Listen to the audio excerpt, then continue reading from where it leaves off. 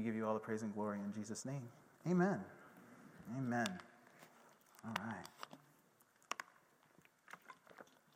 So, we've been going through the attributes of God. How many have enjoyed this series so far? It's pretty amazing. God's attributes, there's so many. And as Pastor Jason has said, we could spend easily the whole year going through all these different attributes. I always struggle a little bit when I'm preparing a message because once I start studying something, I like to teach, and so then I go deep into it, and then I'm like, rabbit trailing everywhere, and I feel like that's what happens whenever I think about any of these attributes of God. We've talked about God being infinite. We've talked about Him being immutable. He is love. He is good. He is wise. He is faithful. He is merciful, and He is gracious. And for today, the attribute I'm going to talk about is God is jealous. God is jealous. It's not one that we think about very often. How I got this attribute, because Pastor Jason told me, I knew like a month and a half or a couple months in advance that I'd be preaching for this Sunday. And I was driving one morning early to the peninsula to be with the Lord because I was feeling a little distant from Him. How many have ever felt that way?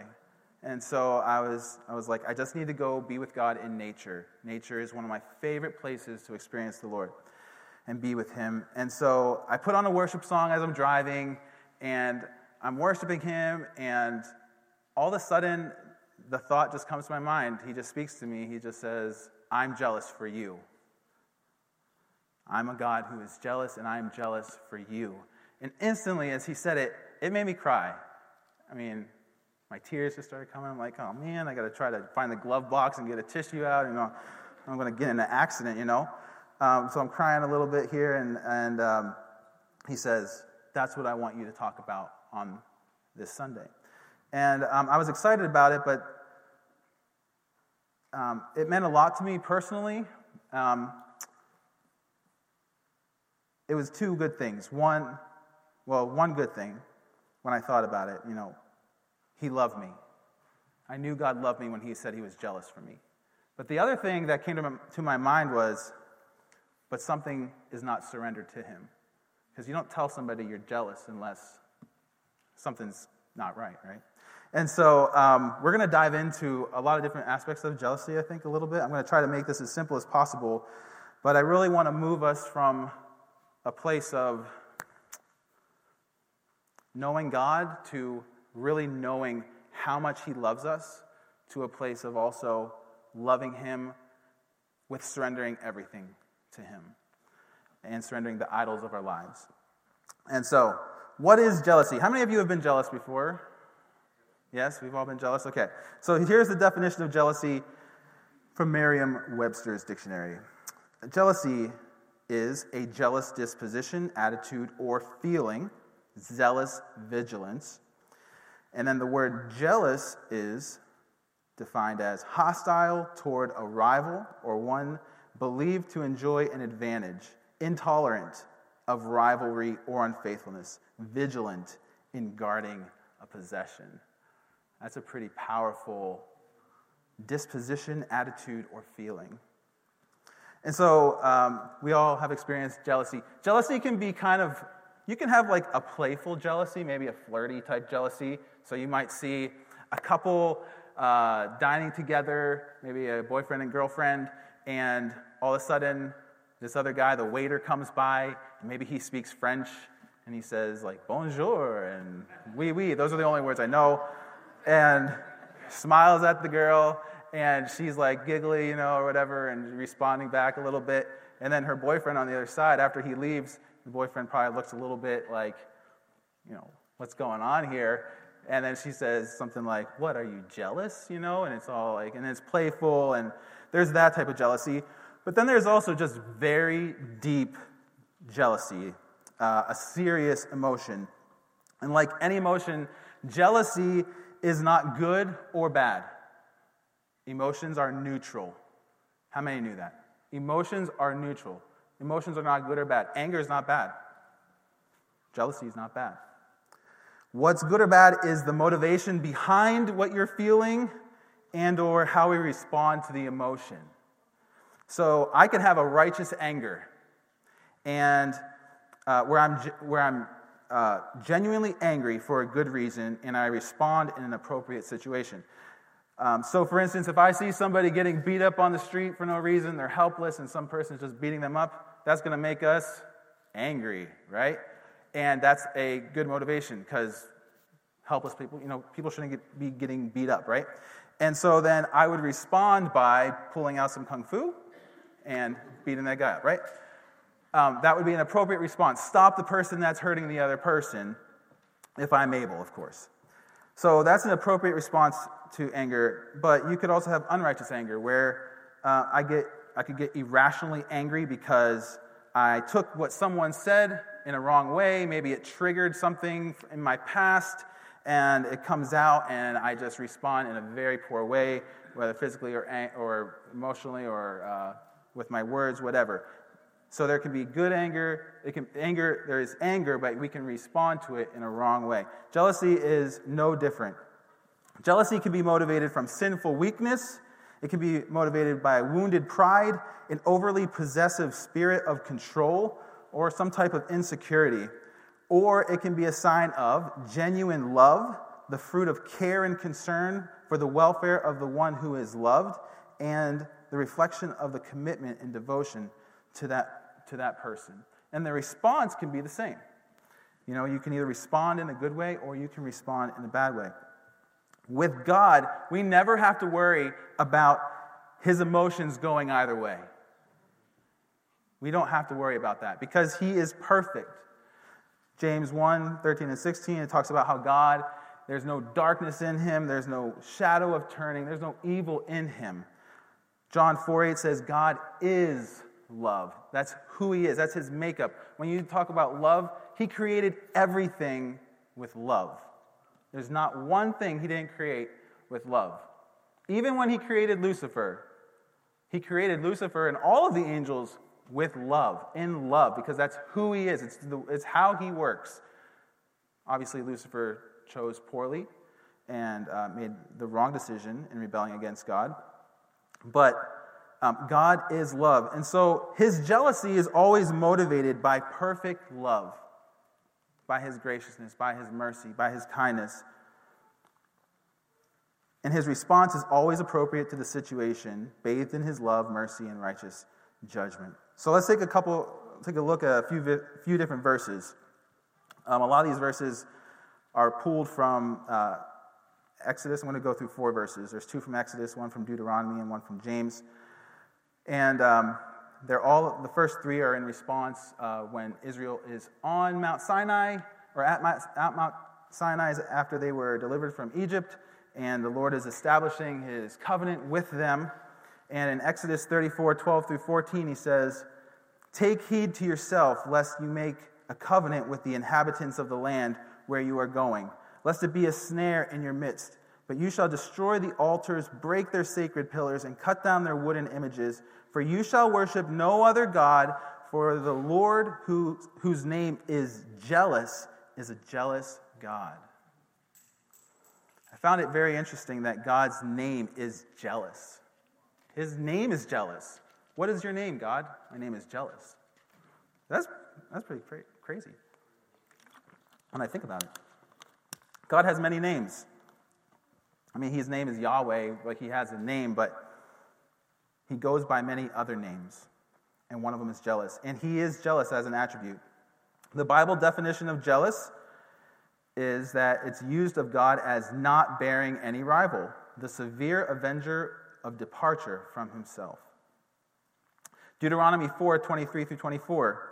"Take heed to yourselves, lest you forget the covenant of the Lord your God, which he made with you, and make for yourselves a carved image in the form of anything which the Lord your God has forbidden you. For the Lord your God is a consuming fire, a jealous God." Now, today is Pentecost Sunday, and I actually considered talking about God as a consuming fire, which I believe I'll get to do in a little while here. But his jealousy is linked to his consuming fire. I mean, it's a hot passionate jealousy that he has for us. Exodus 20:4-6.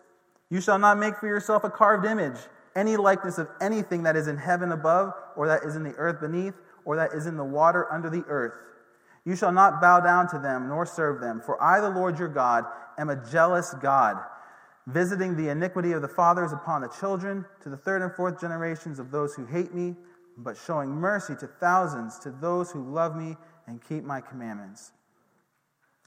This passage is actually the first time we see God using the word jealousy to describe himself. And in this passage, God is actually, as I mentioned, betrothing the nation of Israel to himself as his wife. He's laying out the covenant, the marriage vows, and this is part of them. This was the second one. The first one was, you shall love the Lord your God. He is the only God. And then, do not have idols in your life. James 4 in the New Testament. This is a pretty intense passage here. I'm going to read 1-6. James says, where do wars and fights come from among you? Do they not come from your desires for pleasure that war in your members? You lust and do not have. You murder and covet and cannot obtain. You fight and war, yet you do not have because you do not ask. You ask and do not receive because you ask amiss, that you may spend it on your pleasures. Adulterers and adulteresses, do you not know that friendship with the world is enmity with God? Whoever therefore wants to be a friend of the world makes himself an enemy of God. Or do you think that the Scripture says in vain, the Spirit who dwells in us yearns jealously, but gives more grace? Therefore he says, God resists the proud, but gives grace to the humble. In all of these passages, there are many, many more. If you just go on BibleGateway.com and just search jealous or jealousy in the Bible, a lot of verses come up. But in all of these verses and many others, there's a few things I want us to take note of. First, God is jealous for his people. Who's a people here? Okay. He's jealous for you. And he's not shy about saying it. You know, God's not afraid to communicate how he feels. You know, in our relationships, how many of you have been in a relationship or are? Don't raise your hand if you are. Okay. That the communication is not so good. This is a rhetorical question. Okay. Some of us are really good at sharing our emotions and communicating. Some of us are not. And there's all kinds of different reasons for it. But God is jealous, and he's not shy about saying it. God will tell you how he feels. And he wants you to know how he feels. And he wants to know how you're feeling. Even though he knows how you're feeling, he wants you to tell him. He likes to talk to you. Just as a father or mother likes to talk to their child, he wants to talk to us. He wants to dialogue with us. He wants to get to the bottom of things in our hearts and set us free. Another thing is whenever God speaks of his jealousy, it's always in terms of a relationship. A relationship that he has with someone in a covenantal aspect, a marriage, a wanting to himself, where he has given himself to them and them to himself. God is serious about relationships. He's serious about his love for you. When he talks about jealousy, it's always regarding the unfaithfulness of his people to himself. Idolatry, which in terms of a covenant is also adultery, a form of spiritual adultery. God does not tolerate unfaithfulness. How many of you have heard the word tolerate a lot used, in our culture? Tolerance, everybody wants to think that, tolerating things are good. And some things can be tolerated, but some things should not be tolerated. Tolerance, there's a difference between tolerance and mercy and long-suffering. Tolerance says, I'm okay with this as long as it doesn't hurt me. Whereas mercy and long-suffering says, that's not okay, but I will give you the opportunity to repent. Sometimes it can seem like, man, God really tolerates sin and all this different stuff in the world, all the evil and vileness of the world. He must be okay with some of it. He's not okay with any of it. He is someone who is long-suffering and merciful. How many are thankful for his long-suffering in your life? I know I am. I lay down sometimes, I'm like, I don't know how. You just keep loving me. And you keep showing mercy and grace to me. It's powerful. But God does not tolerate unfaithfulness, so he is long-suffering and merciful. And thankfully, all of his attributes work together. All of his attributes work in conjunction with each other. So we don't have to worry, again, of him responding in the wrong way or having wrong motives. He can't. He won't. And so we can take refuge in that.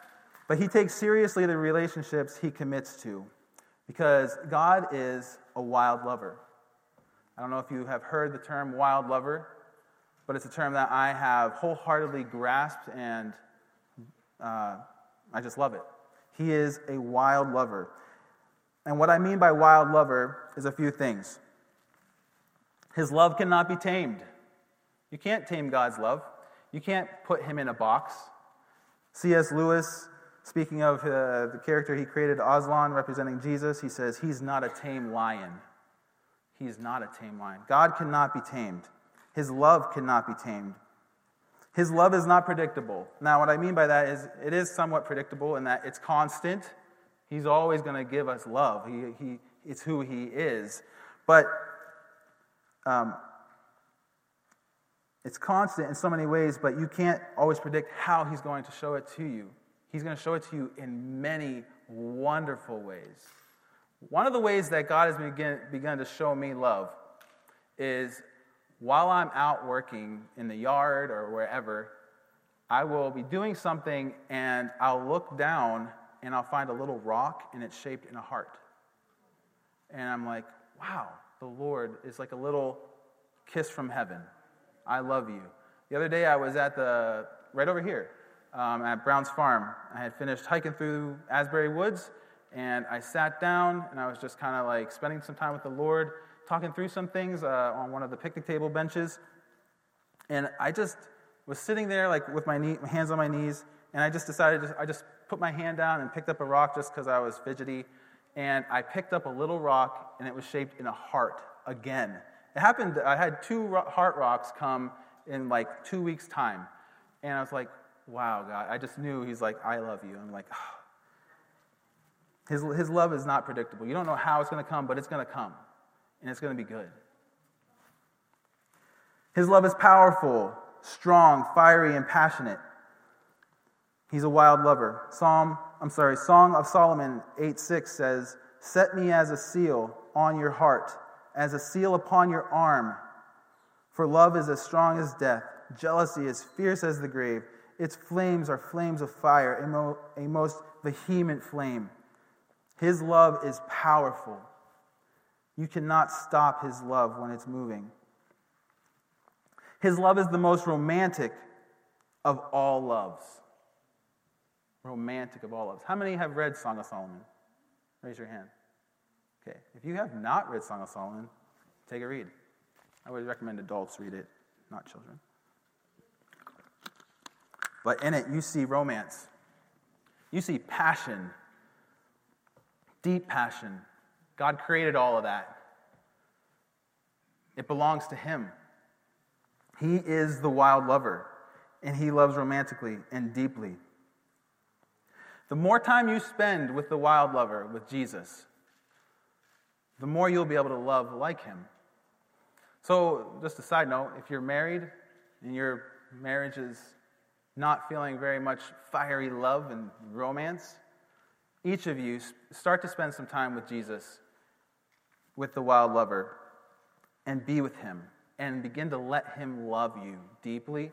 The more that you and I learn to love him and also receive his love.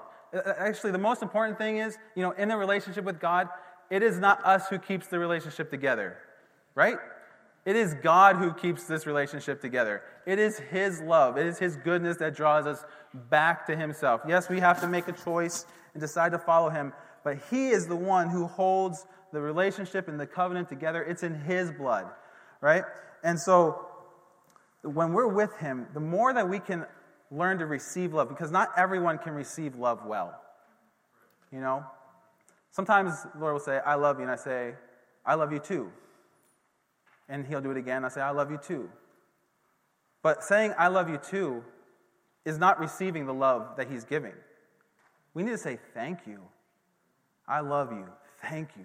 Thank you for loving me. I receive your love into myself. As we do that, trust me, it will help you in how you respond to your friends, to your spouses, to anybody in your life. He wants to know that he is passionately in love with us.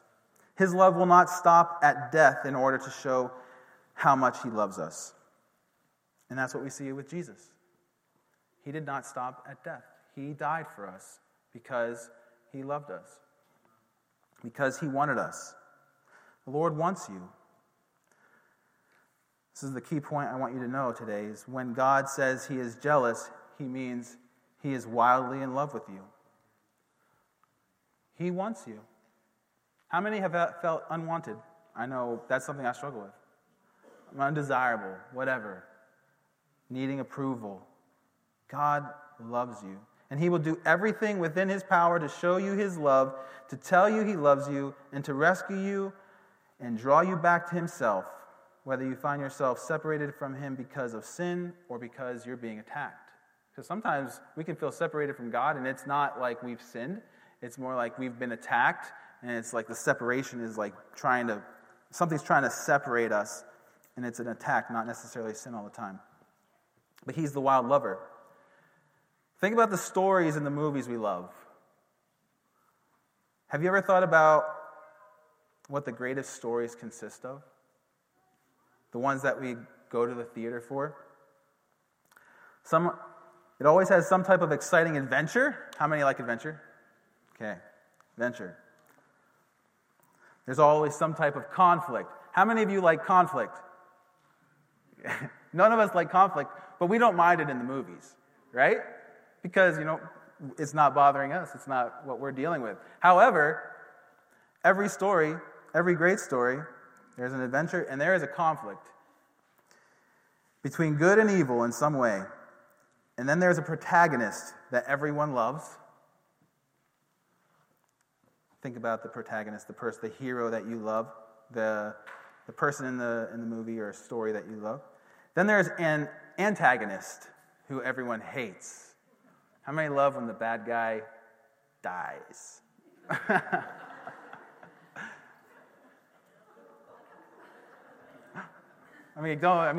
It's true. You usually do. If it's a really good bad guy and then he winds up not living at the end, you're like, yes.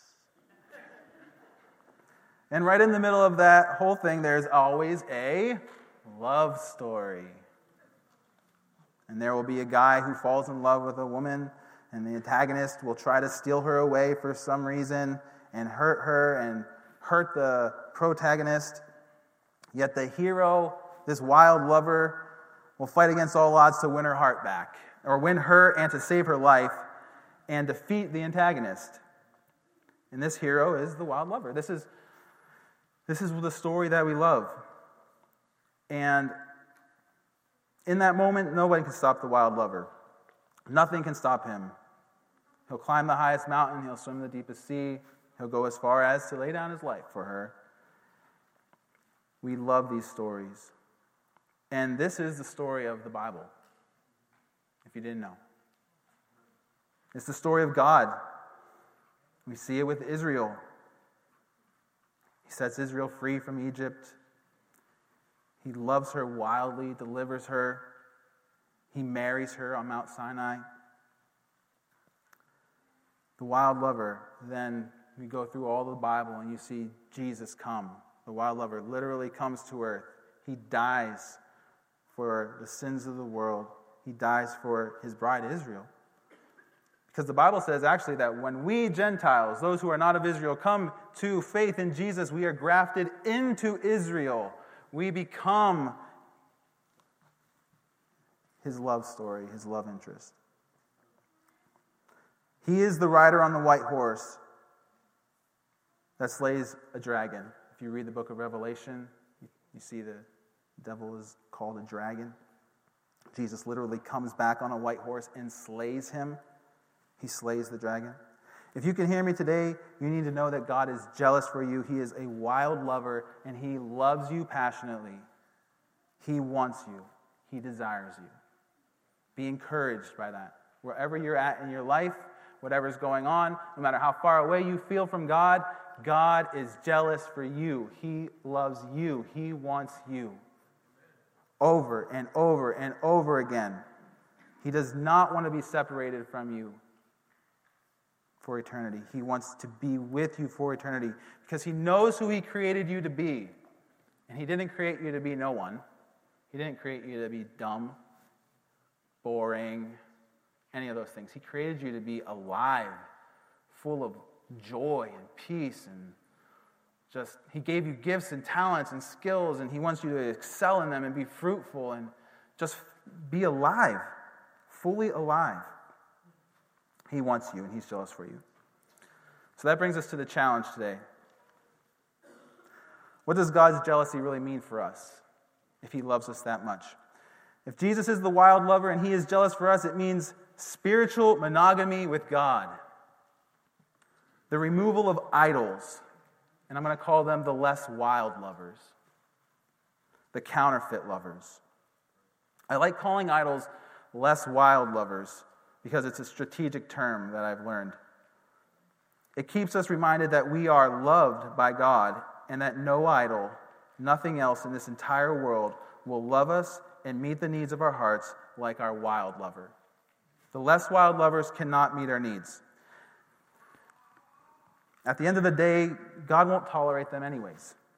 He is merciful and long-suffering with us, but we cannot be united to God and to an idol. We can't be united to the wild lover and the less wild lover because God will not tolerate it at the end of the day. Our enemy works hard to keep us separated from the wild lover. He works to distract us every single second. And that's why in Proverbs 4:23, if you can memorize any proverb or any verse, it says, above all else, guard your heart, for out of it flow the issues of life. The guarding of your heart is the most important thing that you will ever do as a follower of Jesus, other than like choosing to follow Jesus. When you are following him, guarding your heart. Your heart is where God lives. Your heart is where your emotions dwell, where everything flows from your heart. All of your passions, all of your desires, all the things that you love, it's all from your heart. And if the enemy can get his finger into your heart, he'll wreck it. Idolatry was the first sin that God addressed with Israel in the Ten Commandments. It's the number one sin that God had to confront with Israel on a regular basis. It's the one that sent them into captivity and death. And it's the number one sin that we will deal with in our lives as well. We are no different from Israel. If you study Israel, you'll see that they turn to God, then they live blessed, and then they fall away to idolatry, and then the Lord warns them, hey, you guys are falling away, come back to me, I'm jealous for you. But they don't, and then they continue with their sin, and then they wind up suffering the consequences of their sin, going into captivity, and then the Lord brings them back to repentance. They'll in their calamity, they'll say, God, we need you, we've sinned. They repent, they turn to him, he brings them back, and if you go through the Bible, it's just that cycle continuously. But you know what? We're no different. I am not different than that. I deal with that cycle too. How many deal with the cycle? Be honest. Come to God, turn away from God, repent, and then it kind of keeps happening again. Why does it happen like this? One, we hate pain. How many of you like pain and suffering? No pain, no gain. I hate that term. I don't like pain. I want to gain without pain. Gosh. We hate suffering. We do everything we can to get out of it. That's why there's so much confusion in this world about everything. About everything. What's good? What's evil? Confusion about sexuality, gender,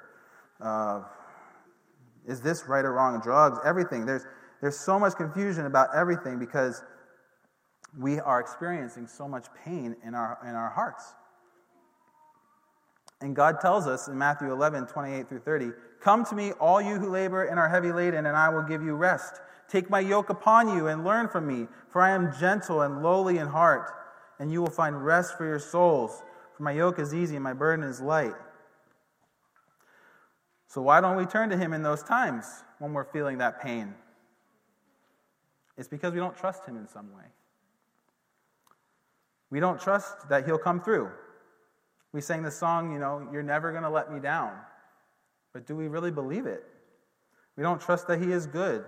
We can't see how what we desire will ever come to pass, and we think that God might be lying and tricking us, just like Adam and Eve thought God was tricking them. So in response to this, what happens? So we experience pain, we don't fully trust God, and then we wind up looking for the less wild lover, the idol. And we all have them, every one of us. Food, hobbies, physical gratification, sexual gratification, drugs of any kind, alcohol. Maybe it's not alcohol as an addiction, but simply having the extra glass of wine to make yourself feel better when you're really struggling in your heart, when you're feeling lonely or sad, just depressed, like God's not going to come through, you can't see things coming to fruition that you desire. There's a lot of wild lovers, or less wild lovers. There's video games, movies, television, entertainment, binge watching. How many of you, like me, can binge watch? Yeah, we can binge watch. And there's nothing wrong with doing a binge here and there, I don't think. But when it becomes a regular thing, we need to start asking ourselves some questions. Social media can be a less wild lover. Posting excessive amounts of photos and selfies in order to get likes. I don't think we realize it, but the need for approval and value and worth is epidemic right now. If you feel better about yourself in any way, because even one person liked the picture you posted, and then if more people liked it and it made you feel even better, I would ask you to take a serious look within and ask yourself, what am I really craving? What is going on in my heart that a simple little heart, you have 10 likes, you have 100 likes. If it makes you feel better, you need to start asking yourself, what am I craving? Am I craving approval? I've known many people, I've dated some people where I couldn't even go out with them without having to take pictures of like everything and post it. Even when we're not happy and we smile, hey. It's like, okay. That's an idol, guys. It's a less wild lover. Social media it can be a very good tool, and you can post a lot of great things, and it can be very fun, but it can be very detrimental.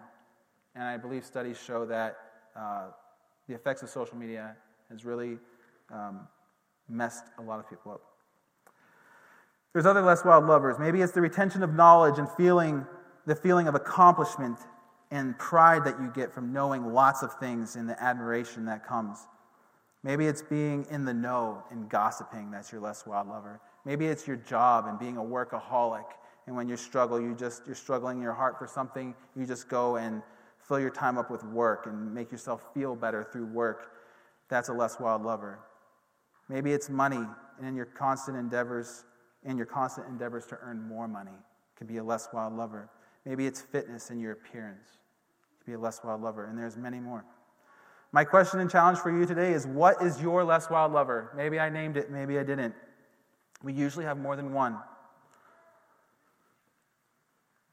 For me, probably my top 3 less wild lovers has been food, physical gratification, and hobbies. When my heart starts feeling pain in some way. Loneliness is a big one for me. Feeling unloved and unwanted at times. Relationally at times. Maybe you can identify with those. Other pains and discomforts I've struggled with is unmet desires that I felt like the Lord should have met by now. How many have those? Yeah. Disappointments concerning different seasons of my life and the amount of time God took to lead me out of it. How many have been in a season of life and you're like, I'm tired of this season. Get me out. I've had fear concerning finances and being poor, worrying about not having what it takes to lead well, and failing miserably. I think we all deal with the same pains, guys. And there's lots of others. Maybe you have pain from abuse that you dealt with, things that you suffered in your childhood or through a relationship. There's all kinds of them. Rejection is a big one. In those moments, that's when I have oftentimes turned to the Lord, but oftentimes I've turned to the less wild lovers in that time, and more times than I want to admit or feel comfortable even sharing, because honestly, it's probably uncountable, except for God could probably count it because he can do anything.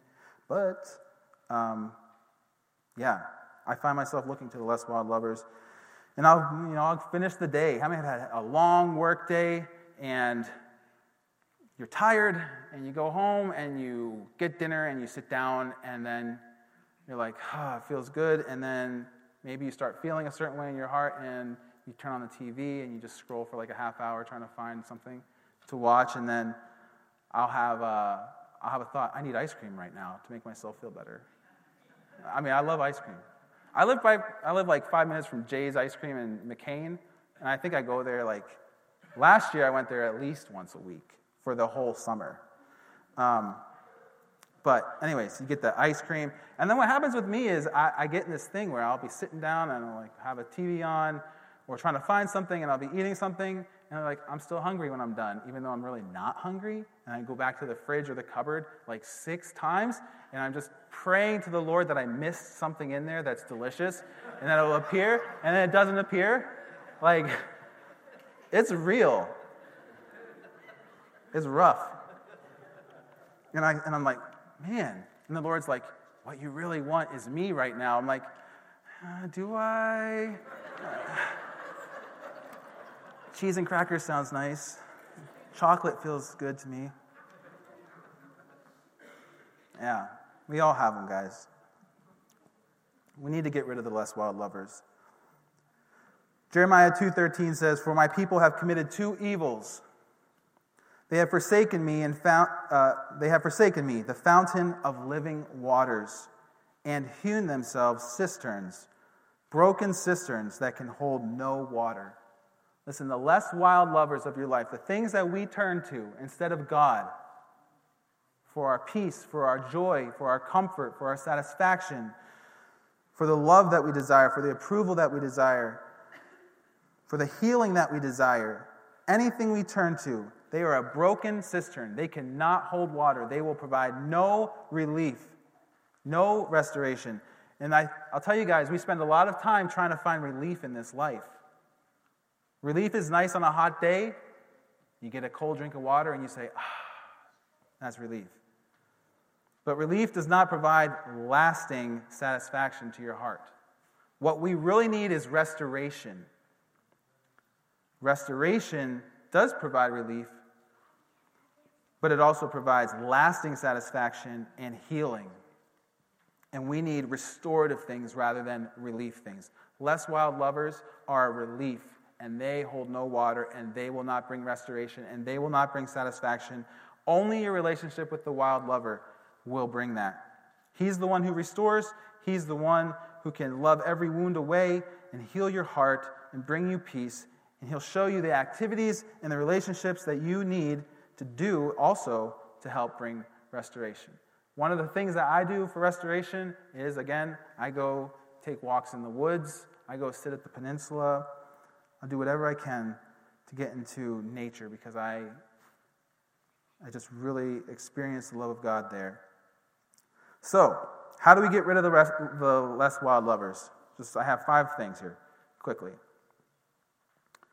And Jake, if you want to hop on the piano again. First, we need to name our less wild lovers. Name them. Take some time this week, or even now, as I've been talking, and name your less wild lovers. Who are they? What are they? This is what I've been doing. These things are the things that I've been doing personally. The second thing to do is repent. Change your mind concerning them. Change your mind concerning them. That's what repentance means. It means changing your mind. So if I'm sitting on the couch and I want ice cream, I change my mind. I don't really need ice cream. I've already eaten my dinner. I don't need more food right now. What am I really wanting? I'm changing my mind. I don't want ice cream. And I go be with Jesus. Jeremiah 3:11 through 15 is such a great passage of Scripture. Listen to what it says in regards to repentance.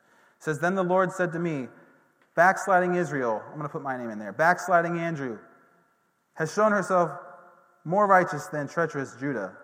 Go and proclaim these words to the north and to the north and say, Return, backsliding Andrew, says the Lord. I will not cause my anger to fall on you, for I am merciful, says the Lord. I will not remain angry forever. Only acknowledge your iniquity, that you have transgressed against the Lord your God, and have scattered your charms to alien deities, the less wild lovers, under every green tree, and you have not obeyed my voice, says the Lord. Return, O backsliding Andrew, says the Lord, for I am married to you. I will take you from one city.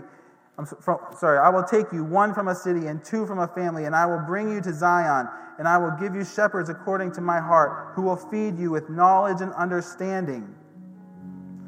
It's a verse that we need to each write down and put our names in, because this is the love that the Lord has for us when we repent. He says, I am married to you. He is one with us. Remove all the sexual aspect of it. Marriage is the wanting of two people together. And God, He is one with us.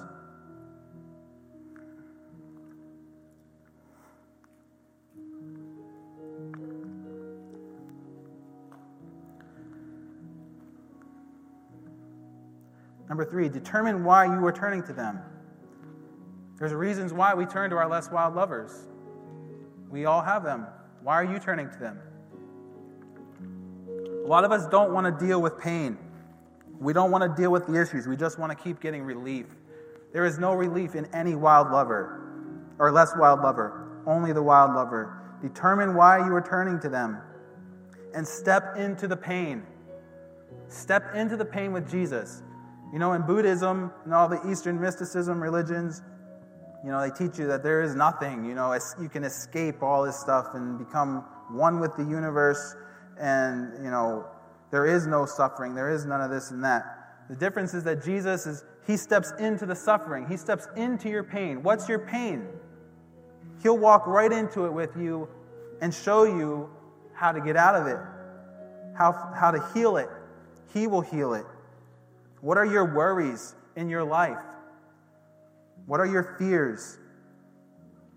Where do you not trust Him? Step into the pain with Jesus. He's not afraid to deal with it with you or with me. He already knows everything. Everything we'll ever want. Everything we'll ever need. Step into the pain and then trust the wild lover. A practice I've been doing in trusting the wild lover has been very helpful. How many know that less is more? Truly in life, less is more. Sometimes we think we got to do a bunch of things in the day and feel accomplished. I struggle with that. If I don't feel like I did enough in the day, I feel unaccomplished and like I have failed in some way. But less is more. And I'm finding that the less time I spend trying to do a bunch of things, and I actually take the time to kind of do nothing with the Lord, where I will just lay on my floor in my room. I will put on some instrumental worship with no words, and I just lay on the floor for excessive amounts of time. 20 minutes, 30 minutes, and I just listen to the music, and I breathe, and I just begin to talk to Jesus. And I just say, wild lover, Jesus, I open up myself to you. Fill me with your life. Fill me with your peace. And I just say, I receive your love. I receive your love. Thank you for loving me. I receive your love. And it just begins to wash over me, and peace begins to flow, and I feel restorative power flowing into me. And then I can talk to Him about the pains. And I say, God, I'm really struggling with this. I don't trust you right now on this. I don't know what's going on. And He'll show me. He'll speak to your heart. Guys, God will speak to you as much as you are willing to let Him speak to you. And He'll speak to me and bring me peace. And we work through things together. I also talk to some other people, friends that I trust, mentors that I trust. You know, step into the pain doesn't mean just laying on the floor. You may need to go get a counselor that follows Jesus and that can lead you in the way of righteousness and dealing with the things of your heart with the Lord. Maybe you need to talk to a pastor that you trust. Maybe you need to talk to a friend who has gone through a similar situation and has come out on top with the Lord. Stepping into the pain is can be many different things, but you do it with Jesus. And so today, as we close, I just want all of you to close your eyes. As a summary, God is jealous. As an encouragement, God is jealous for you because He loves you and He is wildly in love with you. And as the challenge today, what are your less wild lovers? And let's just take a second here. You can do this more throughout this whole week and the days to come, but right now, just take a moment and identify those less wild lovers and repent and say, Jesus, Father in heaven, I ask you to forgive me. Just take that moment right now, and then I'll pray.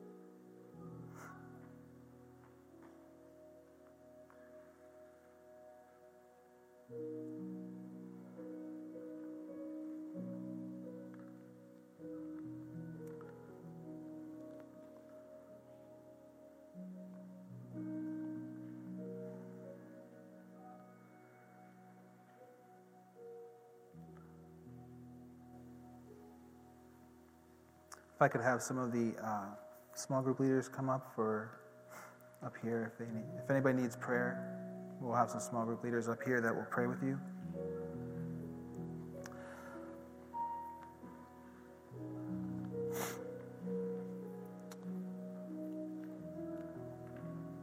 Father in heaven, thank you so much for your love for us. Thank you for your Son, Jesus, who's the wild lover who came and rescued us and died for us. And He's coming back again to deliver us forever from all pain and suffering. We thank you for Him. Jesus, we thank you for dying for us. Thank you for coming to rescue us. Thank you for being willing to lay down your life for us. Lord, reveal to us all of the less wild lovers in our lives that we need to get rid of, because we want to know you. Father, we repent of our sin. We change our mind. We set our hearts to commit to stepping into the pain with you that we have in our hearts and seeking your face and letting you wash over us with your healing, restorative power. Jesus, you are our first love. We make you our first love today. We want you. We receive your love in us. Father, I pray over every person that their hearts will be sensitive to you. As we leave this place today, that this message, that this jealousy that you have for us, God, would just burn within us. And that we'd be keenly aware of the distractions, of the idols, the less wild lovers in our lives, and have the boldness and the courage to turn away from them and choose you. Purify our hearts, Holy Spirit, with your fire, as only you can do.